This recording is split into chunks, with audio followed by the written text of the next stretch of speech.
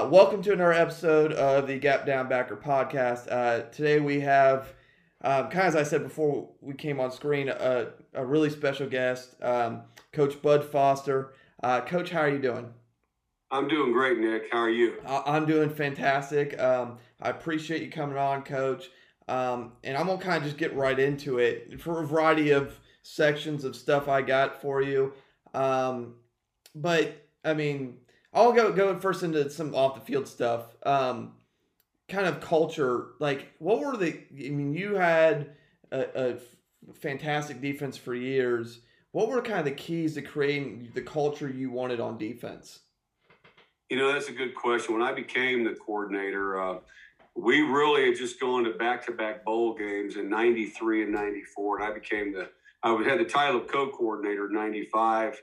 And then 96, it became sole. But I ran the shots in 95 as well and all that. So really the last 25 years I was coordinator. But really when our staff was formed, when I became the coordinator, we always talked about, blue collar mentality, coming to work every day. And the one thing that I wanted was, let's create an identity. Let's create something for our team that we feel like in our unit that's going to separate us from our opponent. And that's where we created the lunch pail. I think that's really where the culture started, is with that. And, that thing signifies so much. I mean, the people that don't know, we've had that thing. It's for 25 years that I was a coordinator. It was always ESPN wanting to know who was going to carry the lunch pail, what's in the lunch pail, all those different things. But, when we started with my tenure there,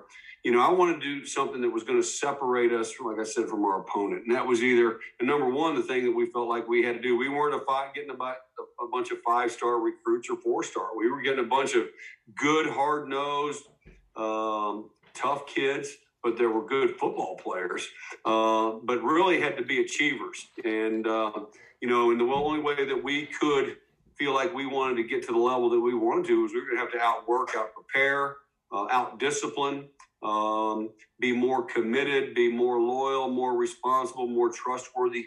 Those are the things that, really kind of what the lunch pail embodies. And that was something that the kids really bought into. And, if you were the keeper of the pail, and that was kind of the highest honor you could have at Virginia Tech. But what we did, we evaluated our guys every day. I mean, that's what we're in. I mean, X's and O's are great. We as coaches sometimes screw the game up by trying to be too cute, and all of a sudden our players were tying their mind up and tying their feet up with their mind, but what we really wanted to do was establish a work ethic and and a peer pressure, so to speak, that was second to none. And our guys really bought into that. We practiced like we played, and that was the thing. But we evaluated guys every day. We gave the player of the day the lunch pail, and that we wanted that to change daily. As it moved on, then, we gave it to, like, in the spring.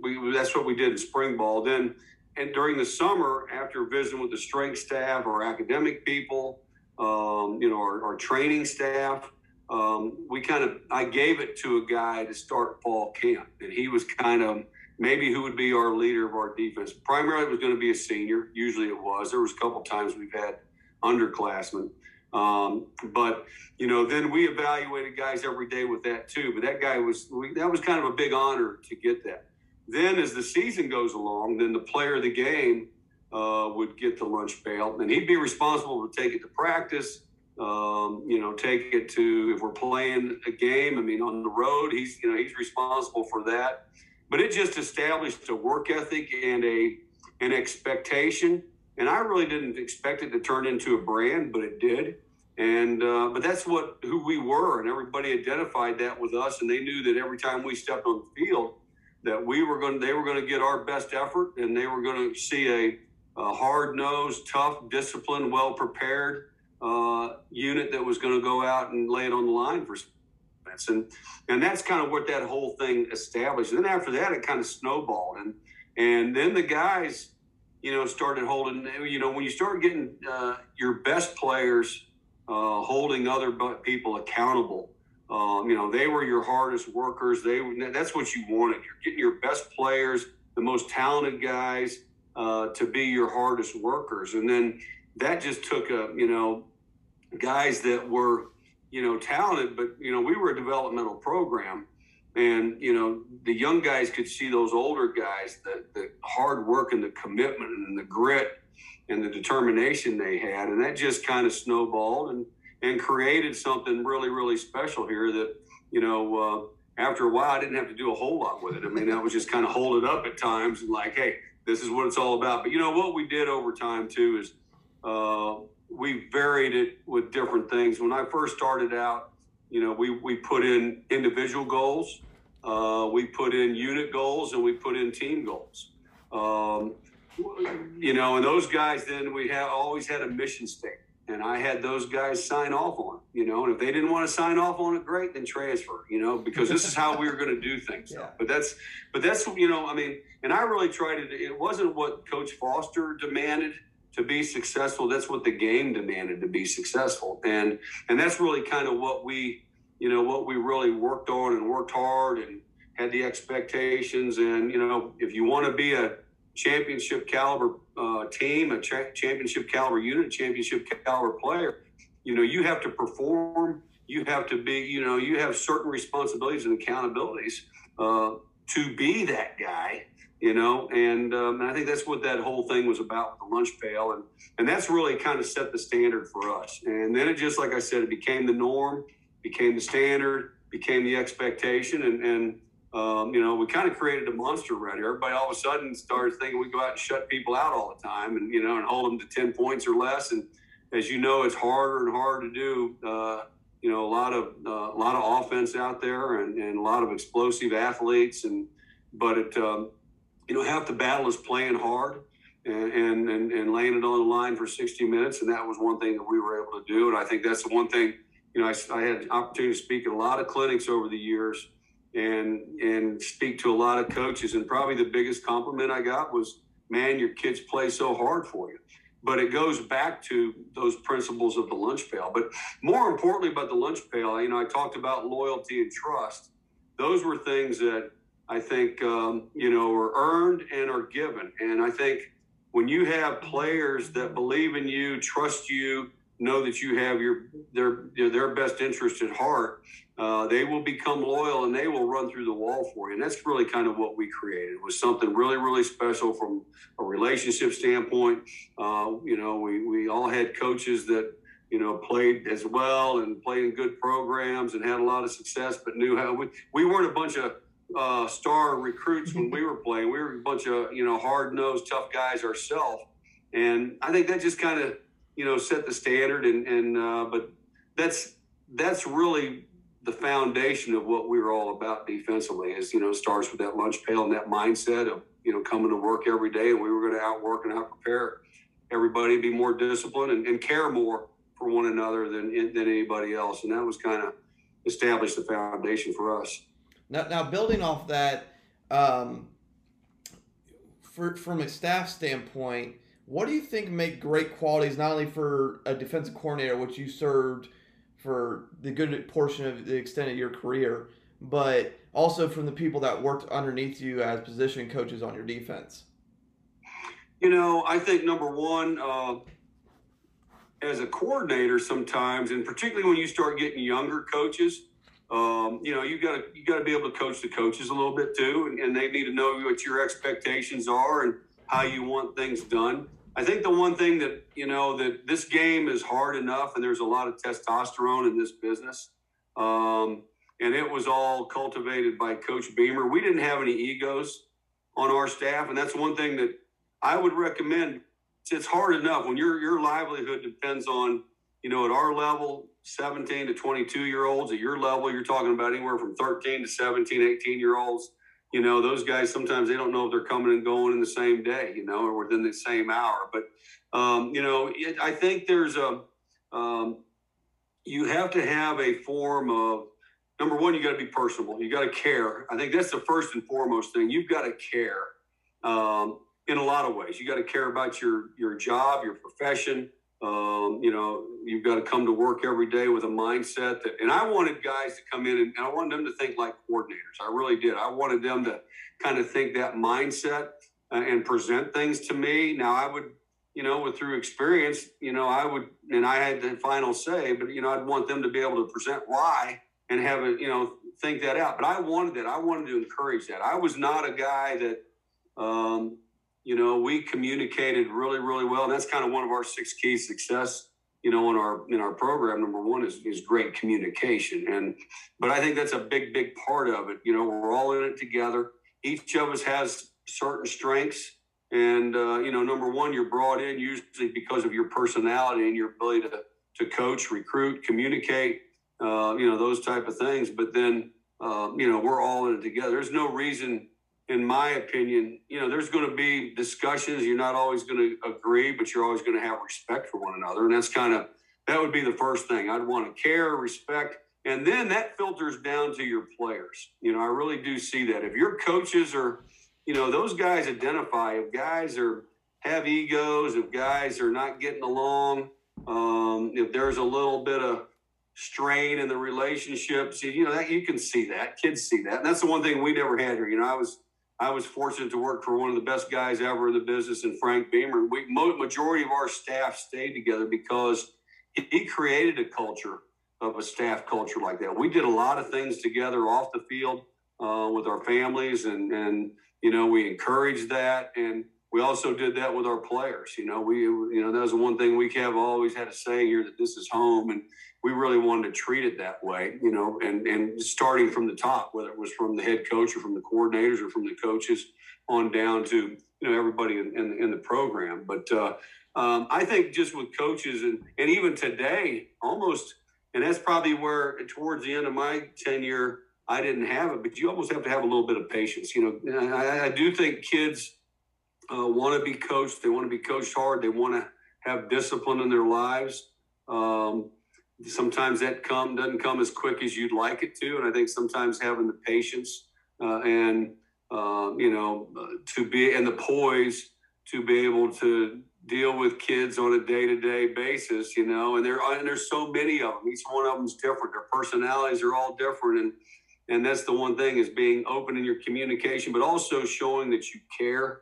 I think goes a big, big part of those kids believing in you, trusting you. And that goes back to that loyalty and trust. I think if they feel you'll have their best interests at heart, then, I think you can get a lot of good things out of that. But you got to be open in your communication with it too. Now, you kind of mentioned Coach Beamer there. I mean, and I'm going to kind of build off that. Who were throughout your career, your biggest influences and mentors? And then how often would you kind of reach out to them, whether they were on staff or on another staff?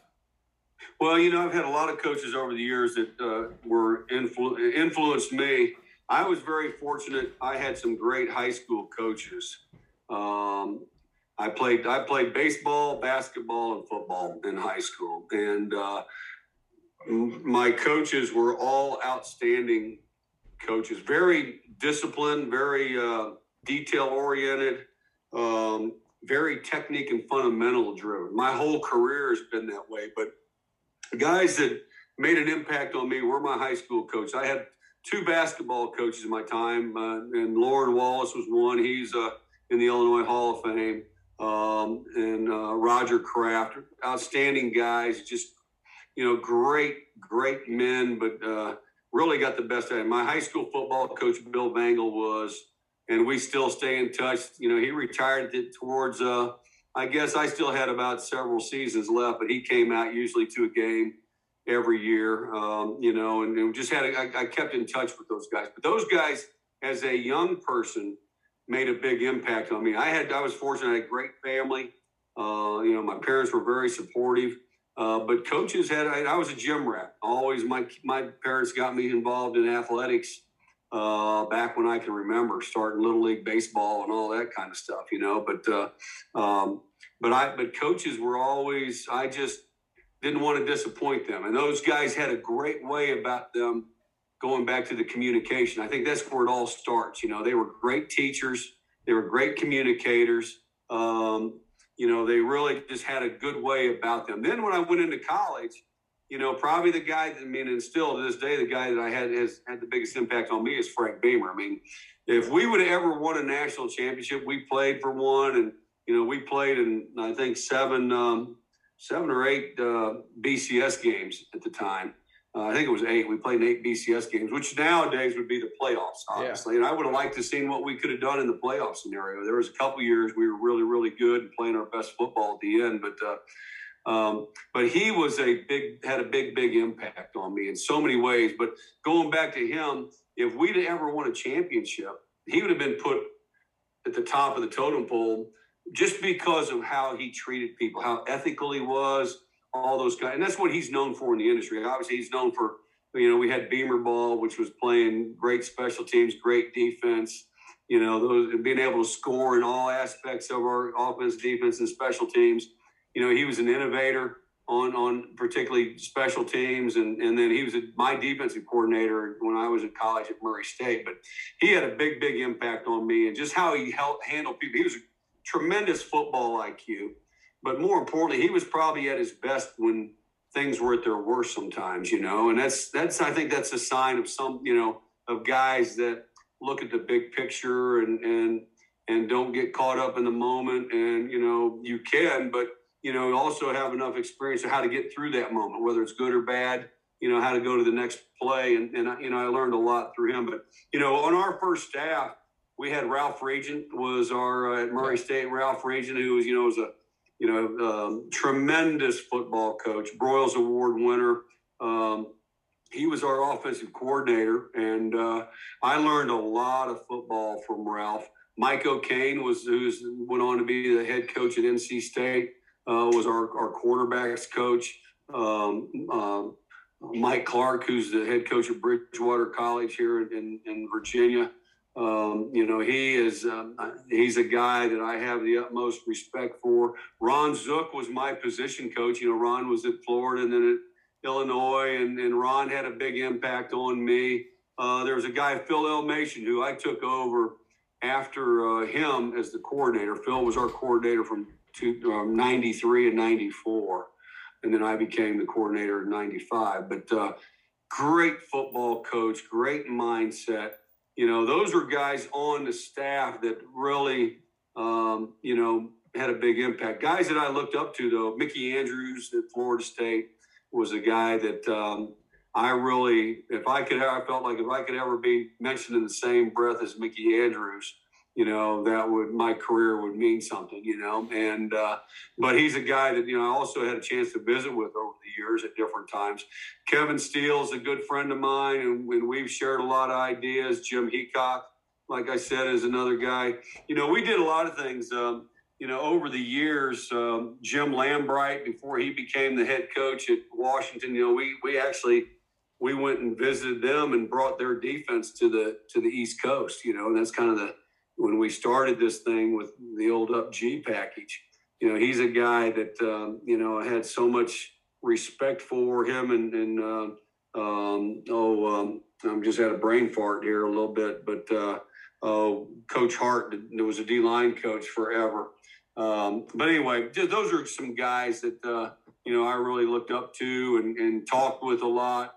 As we got here more recently, Brent Venables and I became really good friends and would communicate quite a bit with one another.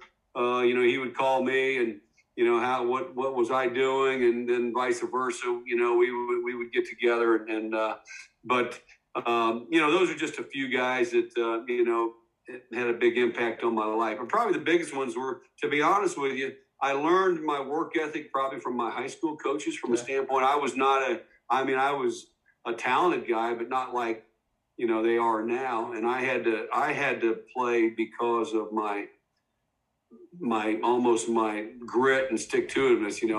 I had to be smarter, tougher. I couldn't waste steps and all those kind of things. And I was fortunate as a young man to be able to play with coaches that's how they coached. They were very technique and fundamentally sound. And that's why we were successful, because we were a small school and we beat, a lot of bigger schools just because we were more disciplined, all the way around. That's kind of how our teams were, I think, at Virginia Tech. Coach, I want to swing into and we talked a little bit about this before we came on, about some off the field stuff you did, because that is what, when I talk to coaches, that's kind of what interests me regularly. And the first thing I want to ask you about is what was your focus or first things that you immediately went to when scouting somebody? I always, with all the modern technology they do now, for me as a trader, I was going to get all that information. We broke it down, and I had different guys on the staff were responsible for different areas. I really, we had our GAs and our QC guys. They would break the games down computer-wise, and that way you get all your analytics and your data and all those tendencies and things like that. But I like to break down 2 or 3 games myself by hand. I still did that, and I drew every play up. For me, it was a way to, if I write things down, I remember them a little bit more. But I also it gave me a mindset maybe of the coordinator a little bit, and and you could get a feel for their plays, his play calling, and then that's something that I would do throughout the week, would cross over with the computer breakdown. But I really we broke the games down, and we broke those down. I broke the game down, and the guys broke individual parts down, like their secondary coach did passing game and 2-minute off, 2-minute offense passing game. Or we had one coach that he really looked at outside runs and screens. And we had another coach that looked at more like the inside running game and short yardage and goal line stuff, And I always had an understanding of the whole thing, but I really like to break the game down myself, just as a complete game. And then after that, when we would watch our film, we would break it down. Now we're getting so many different personnel groupings. The college football has gotten to be a lot like the NFL. It's it's a lot of matchups. It's a lot of personnel groupings. I know high school maybe not be as much, but you get a lot of different formations and different things of that nature. But we really broke it down then by personnel and then by formations, because all of a sudden you start getting tendencies, with those teams by those personnel groupings and with those, what plays they're running out of certain formations. And that's only maybe a certain group of plays they run out of a certain personnel grouping. And then that's what we want to, do that with our kids, as how when we install. We would install a game plan, on day one for the whole week. We really took Tuesday as being a first and second down day, and run, play, action, pass. And then we would take Wednesday, because Monday was our off day, and so it was a big film study day. And then Wednesday would be more of a 3rd and 3 or more, and we usually either do goal line at the end of the Wednesday practice or the end of Tuesday. Just kind of depend on what our time was and that type of thing. But that's how we really installed our game plan. So the kids understood a little bit more. We really zeroed in on personnel groupings, formations, and the plays that they run. So we wanted to get to the point where we wanted to play anticipative defense as much as we wanted to play reacting defense. You know what I mean? And that means getting our kids to understand that, hey, if they're going to line up in, a 2x2 gun week, they're only going to run to the tight end side. They're only going to run these so many plays, and this is all they're going to run to the 2-man surface. Is where they're going to run to the 3-man surface. So those are things, and we can, once the kids know that, then you can kind of build that plan and know what our certain calls are going to be with certain personnel groupings as opposed to other personnel groupings. And so we kind of build it that way and not overload them. And just and then on Thursday, we would really put all that together and do have our script day. And I was really expecting us to go out and perform. We'd have about a 36-play script, and I'd want us to go out there and perform like we're going to on Saturday. But that's kind of how we built our plan and how we looked at film. Then obviously for me, along the way, I'm looking at the scouting report, from the scouting report would be our computer breakdown. So I always broke out on my game plan. It was 1st and 10 to start a drive and 1st and 10 within a drive, and that was one thing, because you would find out there, you get teams, they're going to run their nakeds or waggles or play action passes or certain screens on certain down and distance. So those are things that you, by calls, if I wanted to bring edge pressure, those are things you start feeling tendencies. If they haven't brought it, or ran a naked and they're a big naked team, on 1st and 10 within, I may bring, a blitz off the edge on the 1st and 10 within, because of tendencies. And so a lot of that's gut feeling still too. But, I'd break mine down. It'd be 1st and 10 to start a drive, 1st and 10 within. I always had 2nd and 11 or more, 2nd and 7 to 10, and 2nd and 6 or less. 2nd and 6 or less and 1st and 10 to me were probably the same calls. Okay. And then really on 3rd down is where we wanted to break down from where we were cutting off some of our pressure package a little bit, and that's like 3rd and 3 or more. When was all pass, you know what I mean? And you get some guys at our level, hey, that they're going to be pro mentality, 3rd and 3 or more, you're going to be 90% throwing the ball or more, and so those are just things that we really want to know, and then we want to educate that to our kids so we can play anticipating ball based, again, on down and distance situation, personnel groupings, all those kind of things. But that's kind of how we broke down our film study, but then that's how we went towards the week to present it, and that way we weren't throwing too much at them. We were able to dial in on, like for us, for example, I would emphasize 22 personnel, 21 personnel, and 12 personnel primarily on Tuesdays, you know what I mean?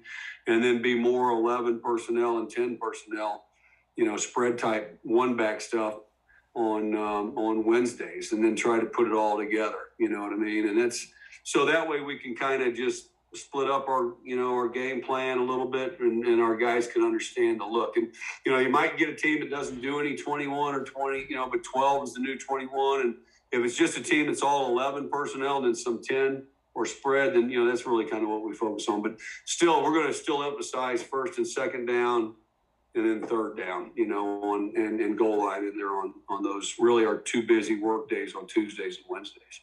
Now, you mentioned some stuff there, and I want to kind of build off it real quick, because you hit a lot of game planning and in there as well. How much did, when you were breaking down your opponent and building your game plan, did you adjust your blitzes based off the pass pro you were seeing? And how much did some of that cause you to change some alignment rules or alignment adjustments to alter their blocking rules? Yeah, well, that's something all the time. We were known as a pressure package, and a pressure unit. And in my Tech, we led the country in sacks and interceptions, and rush meant good coverage, and good coverage meant good rush, But and that's the one thing I really try to do, is be very versatile and very, on the back end, but also very versatile with our pressure packages and stuff. And I that was the one thing that I learned from another guy I learned offense from, was a guy by the name of Gary Tranquill. Trank was on George Welsh's staff for a long time at Navy and at Virginia. He was the head coach at Navy. He was an offensive coordinator, with the Cleveland Browns there for a stretch, became with us, and really a great football coach. But he sat down with me as a young coach. This was even before this was like in 93 and 94. He sat down with me and really talked about protections. And really, that's the one thing that we spent. That's really probably what I did more than anything, even while I'm looking, and when I was breaking down the film, was really studying protections, you know what I mean? And personnel, because, who's the weak link, or what are people's doing, and that. But the big thing was protections, and each one's a little bit different from week to week. There's different philosophies. Some are man schemes. Some are going to try to get 5 out and have hot throws. Some are going to be more of a slide protection unit. So that varies. That's something that we look at, and then we build our package from that. Now, I still have my core blitzes that I'll carry in every game, run and pass wise. But I do that because those are simple, and I know our scheme that if a team is starting to change during if they are doing, and that's what would happen against us because we were a pressure team, we would get a different look maybe from them that we didn't see in maybe previous games that we broke down. And so that's where you earn your check, is making those adjustments. And I felt like maybe that's what we were known for as well as anybody was, making adjustments and, from a defensive standpoint. But that was a big part of it is protections and, seeing what's going on at the game. I mean, it's easy to, as a coach, to watch the ball and that, but you really got to zero in on, like, I would like to look at the front and just kind of see things real quick before I looked, down the field. But that's something you train your eyes and that type of thing. But that's a big, big part of what we would do and I would do particularly, and myself and our D-line coach, is really spend a lot of time looking at protections and, what are, and like I said, we can bring them from all angles, from the field, from the boundary, up the pipe. We were known for that. And we would go in each game with our core, and then we would build some off of that. Something a little bit unique, maybe something a little different. But it was just because based off what they were trying to give us, that type of thing. And nowadays teams have gotten to the point, back in, when I first became the coordinator, you could probably blitz and they're going to turn people loose. And you don't do that. People don't do that as much, or at least their quarterbacks are trained a little bit better to get rid of the football if they're getting pressure, I'm just hoping we can, you can turn a guy loose. That's awesome. But, it doesn't happen that often. But we're hoping we can get some one-on-one battles, and then we're going to really coach hard on, pass rush techniques, whether it's our D linemen, whether it's even our blitzers. We really work hard on pass rush fundamentals and techniques and things of that nature. But that's probably the biggest thing that we really study more than anything is going to be probably 2-minute offense. And then, in the passing game, that doesn't change a whole lot, but then more protections is so we can, I want to be able to get after that quarterback. Because as we know, if you can get into the quarterback's head or get him moving his feet or whatnot, that can make the game a lot more enjoyable from your end of it. Now, building off that, you obviously mentioned your pressures there. How much did your game planning / play calling adjust when you on like a third down situation or a obvious passing down when there was a mobile quarterback who could take off if he needed to? Yeah, that was always a concern for me. Was having a quarterback that can create a play, or you get in certain teams that, if you're playing a pro style quarterback, you might play a little bit more man or man under or do some things like that.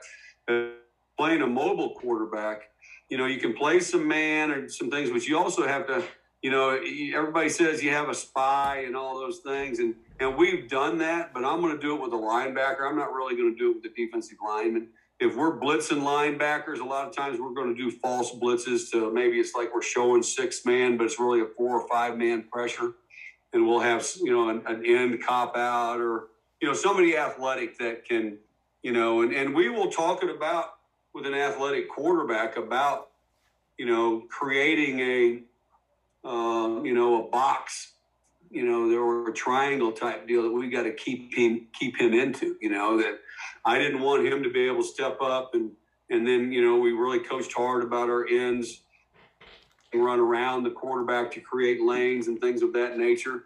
But yeah, obviously to have a quarterback that can run and make things happen. You see that in the NFL right now, those guys that are mobile and can keep drives alive with their feet, as well as they can still continue to look down the field, because all of a sudden somebody comes off out of coverage or whatnot, then they'll hit a guy. But that's what's created things, really made things a lot more difficult, because those guys have become more talented. Obviously, they're playing a lot more in space. But to me, and you're seeing that all over. I mean, Alabama and Ohio State, they've got, the best, in the business as far as at the college level. But you still see teams that have athletic quarterbacks, give those guys fits because they can keep drives alive, they can make plays, and that's, we really want to keep the pocket compressed. We want to try to keep them off the perimeter if we can, but that's the biggest thing with those guys is not allowing them to step up and then get out in space to be able to have vision to throw the football or run, so we wanted to really try to, constrict their, the box on them and keep them in there tight, not run by, create lanes and seams, in the pocket. You mentioned coverage there, and one of my buddies wanted me to ask you is, how did you teach disguising coverages to your kids? Was it kind of like an auto check each week to know how to do this? Was there certain verbiage? Was it completely different coverage call? How did you teach that to your kids in terms of within your system? Yeah, there's different philosophies. We always, back in the old days, we always had what called up G, and we always wanted to sell pressure. And then we really by the term up, or we moved on to a little bit more 4-3 scheme. We went from an 8-man front to a little bit more 4-3. The last, she's probably 16, 17 years of my career as a coordinator. We call a bluff now. And that really, that's the term that creates the mechanism of a pressure look. We want a disguise look, that type of thing. We really didn't, on the back end, that was just something that we always really just talked about. We didn't really give a term other than if I called a bluff, I wanted to sell that we were showing like zero coverage. That's what I wanted to, that we were bringing. You didn't know where we were coming from. We had that mindset. We had DBs walking down, but you couldn't get beat by your lineman now. You had to bail out of there and do things that, and not get beat by your lineman. But on the back end, with our coverage, we were kind of known for our robber coverage and changing things up quite a bit. So our back end really, they were, those really we became more of a 4-2-5 than we were a 4-3. But, those 4 or 5 guys back there, they really worked together on disguising and moving off of each other. Like our corners, we were either man, deep third, or we were playing those inverted halves because we played that robber coverage, and so giving them a starting point, and then they could either, back out of there or disguise. Our safeties worked off of our nickel or our whip linebacker and off of our backer, particularly, if teams are getting into 4 wides and stuff. So they kind of worked off of each other. We really coached up how we wanted their movements to be. And that was, I'm hoping as guys became experienced, they just did it on their own. But that's something that we addressed in our meetings as a staff, and then what we presented to our guys. But anytime they heard the term bluff, for us, we were selling that. Now, we have ways we can call what we call bogey. Bogey shows that we're going to show pressure from one side and bring it from another. There's other terms in there that we use to set things up. I mean, we had the ability to also with our protections that if teams where they felt like we were bringing pressure and all of a sudden they checked their protection, towards where our pressure was, we had the ability to roll it and come from the other side. But those are things that, you build in and you start from early teaching, when you're installing. So that becomes the norm. And a lot of that goes back to the kids because they hear the quarterback, and I give those kids, that's where it comes back into the kids knowing their position so well. You kind of become coaches on the field, and then all of a sudden you're playing anticipating football as opposed to reactive. And then as a coach, you can start talking to them about, okay, what's the checks and those kind of things. So when they can come off to the sideline and they, the kids know that, what was he saying? Sometimes it's hard with crowd noise, but that's going beautifully. Probably it's easier when we're on the road, because the crowd noise is not as bad when we're on the field. At home, the crowd noise is, is outstanding and hard to hear. But those are things that, we really, were able to do and disguise, and how we would term to be able to do that. I got two more before we get to some rapid fire questions. The first is, and this is kind of always been, there's a lot of ways you can answer this, but how did you formulate an efficient call sheet for game day? Because I mean, there's 8 billion different ways you can do it, and I've had over the years between being a special teams coordinator and a defensive coordinator, then to be different sizes, different looks, what you're looking for. Everybody's a little different. So how did you formulate that to be efficient for you? Yeah, that's a good question. Like I said, I had on my call sheet, I had it down. Like I said, I had 1st and 10 to start, 1st and 10 within. I had 2nd and 11 or more, 2nd and 7 to 10, 2nd and 6 or less. On 3rd down, it was 3rd and 11 or more, 3rd and 7 to 10, 3rd and 3 to 6, and then 3rd and 2 or less. Then I had like 4th down calls. I had 2-minute calls. And then I had like our red zone and goal line, calls. And really what I did in my scenario, I always broke it down then by personnel groupings. And so I had, you had a team, let's say they were 21, didn't play, the 12 personnel's become the new one. Not many people have a true tight end. A fullback, it becomes it's a tight end. Yeah. And, or multiple tight ends, and so that's the new 21 personnel. You're going to get a lot of different looks. You get one back, you get spread, that type of deal. But we really, I'd have personnel groupings, and I would zero in on what their tendencies were, and then what my calls would be. And obviously you have your base calls and that type of thing, but then I'd also have, you see what their tendencies are, and that's kind of how you create some of your run pressures. As far as some of your pass pressures, as far as what they are on 1st and or 2nd down for their play action passes, or off of that. Now you get RPOs and all that's a whole nother deal, but that's kind of how I would zero in on that, and I would have it by and percentages of what's the percentage on 1st and 10 to start a drive, what's their run pass percentage, same in 1st and 10 within.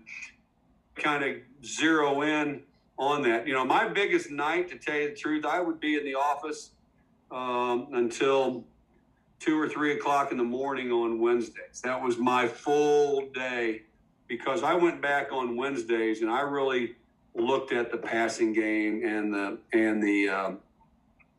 protections again, really in detail by myself. The staff would leave, I'd lock myself, and that's when I'd do up my game plan. And I'd do it during the course of the week some, but Wednesday night was my day to finish that 3rd down. And I really looked at that. When was man pressures? When was zone pressures? When are they doing, or are they trying to do rub routes? And when are you better off to show bluff maybe and be in coverage? Those kind of things. But I really zeroed in on that, and I'd go back and look at all the 3rd down calls. Now, let me say this. We have the ability to break down all their games. I didn't want to do that. I wanted to break down about 4 games, to be honest with you, and maybe their most recent.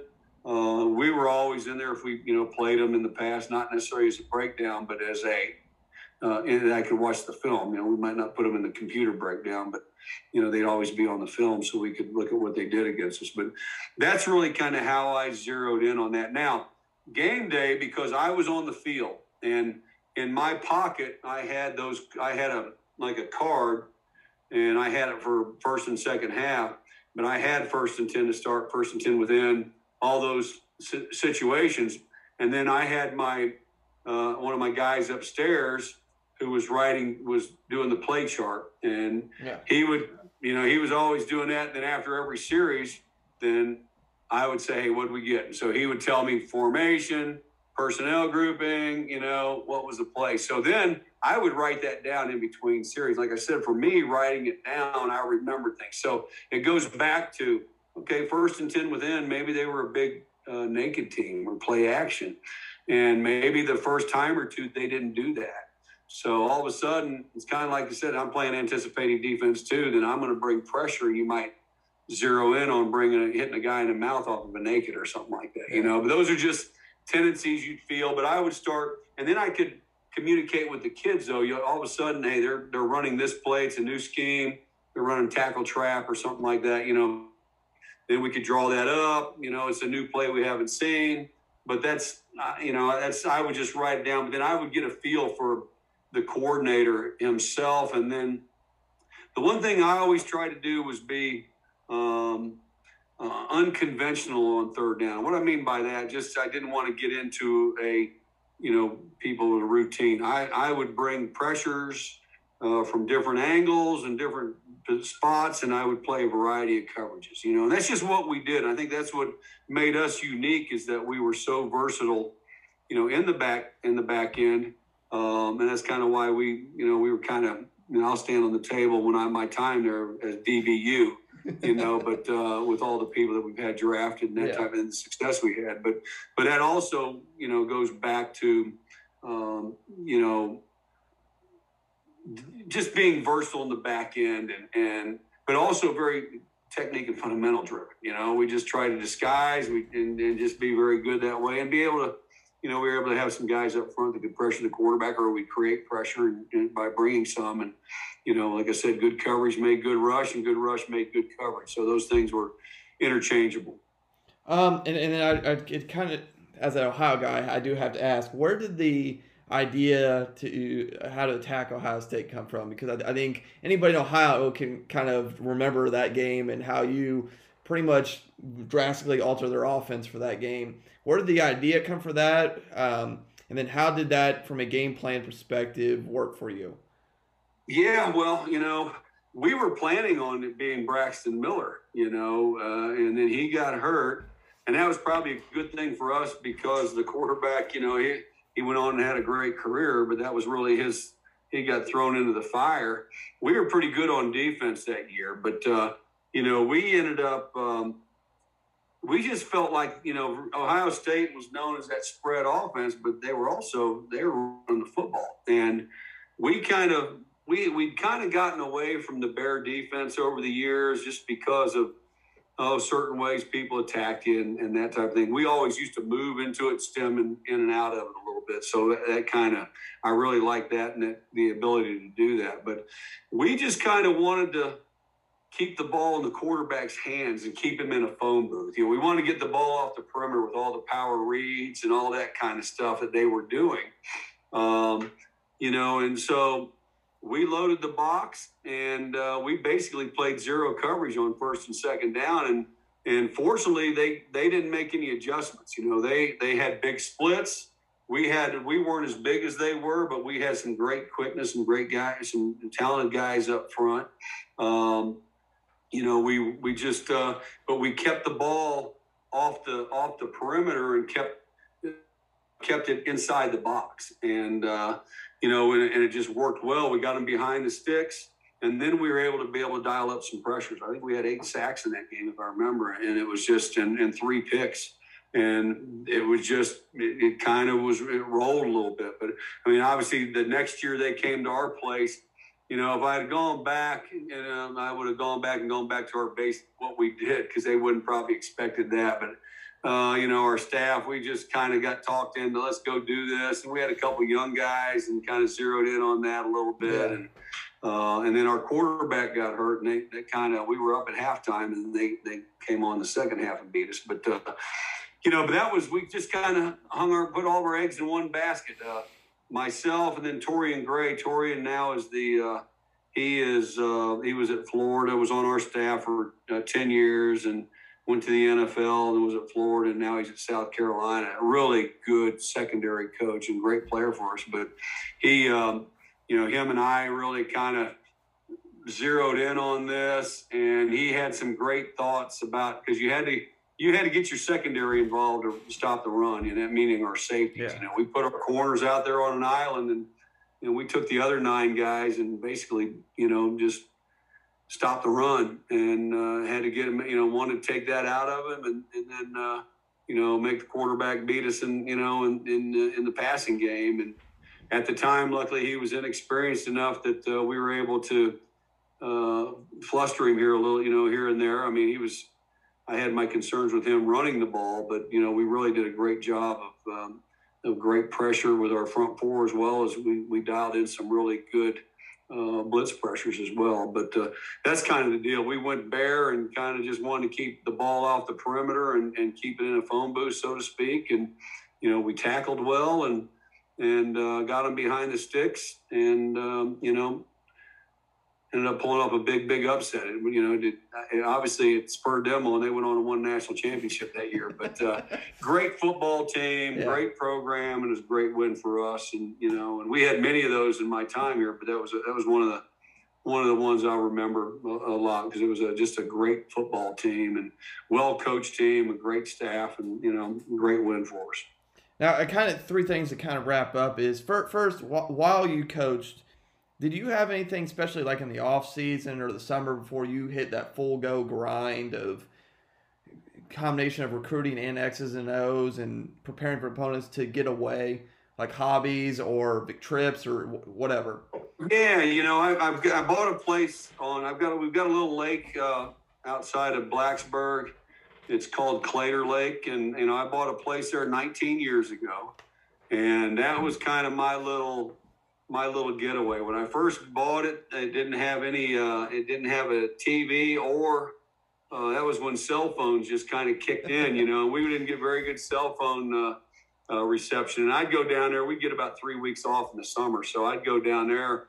We might get away for a week one place, but we'd stay the other time at the lake. And even though it's about a 35-40 minute drive, but it was being like 35 states away, because without phone, without TV, they could have assassinated the president and we wouldn't have known, So that was kind of, I fished a little bit. Even I'm not a big fisherman, but I do like to fish, and it's a lot of work, a lot more than, you watch that Bassmasters on TV. All they show is catching fish. They don't show how many hours they don't catch fish, But I did get into this wake surfing. I really like that. That's something that we've gotten into, but I still have the place. I enjoy it down there, and my grandkids and kids come down there and really and have it, have fun with it. And but that was kind of where I got my release a little bit. I really did. Probably the biggest thing, though, I will say this, that I felt like we did as a staff.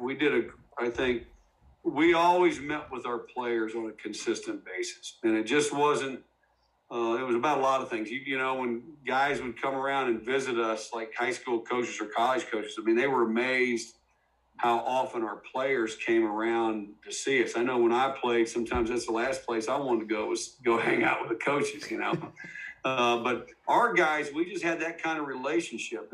But we spent a lot of time with them talking about a lot of things other than football. But that's kind of where it goes back to, guys, they know you care about them and have their best interest at heart. They'll run through the wall for you. But we did that, and we always do a couple times a year. We sit down as a defensive staff and evaluate our guys individually as a group. We talk about every player. What's their strengths? What's their weakness? What's their asset? What's their liability? That's one thing, over the years, we were always known for, changing our guys. A big safety might end up being a linebacker, because we always want to put speed on the field, but, an end would move to tackle, whatever. But that's kind of what we did. We always really talked personnel a lot, just because that's when it's all said and done. Play with great effort and get the right people on the field, and in the right spot, and that's, you might find a linebacker that, he's a great football player, but he's got tunnel vision, so, hey, that doesn't mean he's not going to be a good linebacker, but he might be a better defensive end, so those are things that we kind of did with, I think that, when guys come and talk to us, and that's kind of why it goes back to, why your kids play so hard, is we really had good heart-to-heart talks with our kids, and we didn't project them. This is where you are. And, there's some guys, obviously, you tried to stroke them and that type of thing and show what their potential is, but they had to understand you got to get there, and then through their work and that type of stuff. But I thought that's one thing that we always did as a staff that I thought was really, really good. And everybody does that, but I think we really spent a lot of detail going through each kid's strengths and weaknesses, both on the field, ability-wise, character-wise, and things off the field, like how he is in the classroom and in the community and those kind of things. Because you want people on the field that you can depend on and trust, and, you don't want to be chasing around and all that kind of stuff. Because those are the guys that are going to be the dependable ones, are going to be the ones that are going to, play. Now, there's some of those guys that are raw and, that are great players. You just got to kind of lasso them in, but that eventually will, it's all said and done. But that's the one thing I thought that we did a great job. And, we did that a lot right after spring ball and right after the season. Okay. So we had expectations for them to go into spring practice. We had expectations for them what to do over the summer to get better and their preparation for the fall. Now, and one of the last two things is, when you look back at some of the offenses that gave you fits, did any of them have like a common trait of why they caused you some issues over the years? We played so many. I think the ones that, to me, that were the best offenses we played, number one, if they had a system. You know what I mean? It's a team that came in and just ran their offense. We had a lot of teams that, particularly back in the day, that would change their whole offense. It's like, oh my God. I mean, that's where you had to learn that's where you had to earn your stripes, were, by the adjustments and that type of thing. But we played so many. I had one of my former teammates ask, reach out to me now that I'm stepped away from, coaching, like, who's the top 5 guys you played against, And I was like, well, I can't say that. Let's talk about the top 5 guys at each position, And I mean, with quarterback alone, we started off with Brett Favre, and, we had Peyton Manning, we had Matt Ryan, we played Aaron Rodgers, Donovan McNabb, Russell Wilson. I mean, those are guys that we played. And that's just quarterback. And that goes back, you got Deion Sanders and, guys like that. I mean, from my time there. So, it zeroes in. But really, to go back offensively, I always thought back in the old Big East days when we played it there, I thought Syracuse, particularly with Donovan McNabb, but they still had that same offense. George DeLeon was a great coordinator. Paul Pasqualoni was the head coach there at the time. But they had a great system. They ran a little midline option. They had great quarterbacks. I mean, Don was just one of them. They had several in our time there, and it was either us, them, or Miami, that were kind of in the hunt. West Virginia every now and again, BC every now and again. But, those were guys that, I thought Syracuse did as good a job as anybody. And then when Rich Rodriguez, he was a guy that really kind of got that spread offense going. And, he was at West Virginia and it was at Clemson at time too. And we played those guys. But they had a system, and that was a thing. Dave Cutcliffe, who's at Duke and does a great job, and obviously his track record speaks for itself. He's a guy I have the utmost respect for as well. But, those guys run their offense.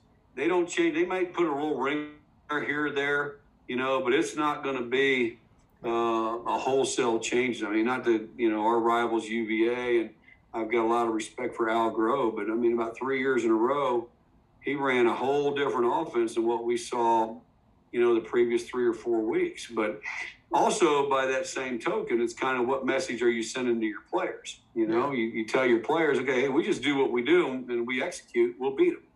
I think if you come out and you do a lot of changing and do a lot of different things, a lot of new things because you feel like that's what you have to do to beat somebody, then I think deep down the message to your kids is, hey, we're not good enough. And that's the one thing we just, when we did our preparation in fall camp, our first couple of weeks, we were preparing for a season. It wasn't the first game, so our installation was, we're preparing for a season. So if we have to make an adjustment 6 weeks down the road, we've already probably seen, ran this defense that I want to make the adjustment to, or the scheme or the technique that they'll need to play or something. And we're going to, that type of thing. But, I'd say, I always had the utmost respect. I thought Donovan McNabb and that group that they did, they were just so versatile and so athletic. And, I thought they were, and with the option game, the midline game, and then a pro style, they were probably the hardest one. And besides then the quarterback being a threat to run and throw, he was one of the early kind of dual threat guys that we played that, just was a dynamic football player. And then the last question I'm going to ask you, just in part because I'm a Metallica fan, adding Enter the Sandman to y'all's entrance, what did that help for your overall team culture while you were there? Yeah, that was pretty cool, man. I don't even know when that started, how many years we've been doing it. I really don't. But I've always been on the field. A couple of years ago, this what kind of drove me out of the business here recently was, I had a heart episode and kind of scared me and scared everybody. And I coached the last few games of the season in 2018 from the press box. Yeah. And that was the first time hang on, excuse me, we've got the dogs barking in the background. You're good, Coach. But that was the first time I was able to see it from out, because I was always in the tunnel. We got a tunnel that comes out, onto the field, and you can hear it, and the crowd's jumping, and it makes the hair stand up on the back of your neck. You're so excited. But I was able to see it, and it was just such a cool experience and such a cool visual. And I could just, it was a thrill to run on the field, and I can only imagine with those guys playing, the adrenaline and things that they have. But it's such a cool entrance, such a cool song, and I appreciate that Metallica's embraced that with us. And, it's one of the great entrances in all of college football and all the sports, in my opinion. Well, coaches, that was another episode of the Gap Down Backer podcast with Coach Foster. Please, his Twitter will be down below, so you can follow him there. And then, as normal, all the tags. So if there's any specific portion you want to watch of this or listen to this, depending on how you're viewing this, you can click on and go back there. Thank you again, coaches. And this was another episode of the Gap Down Backer podcast.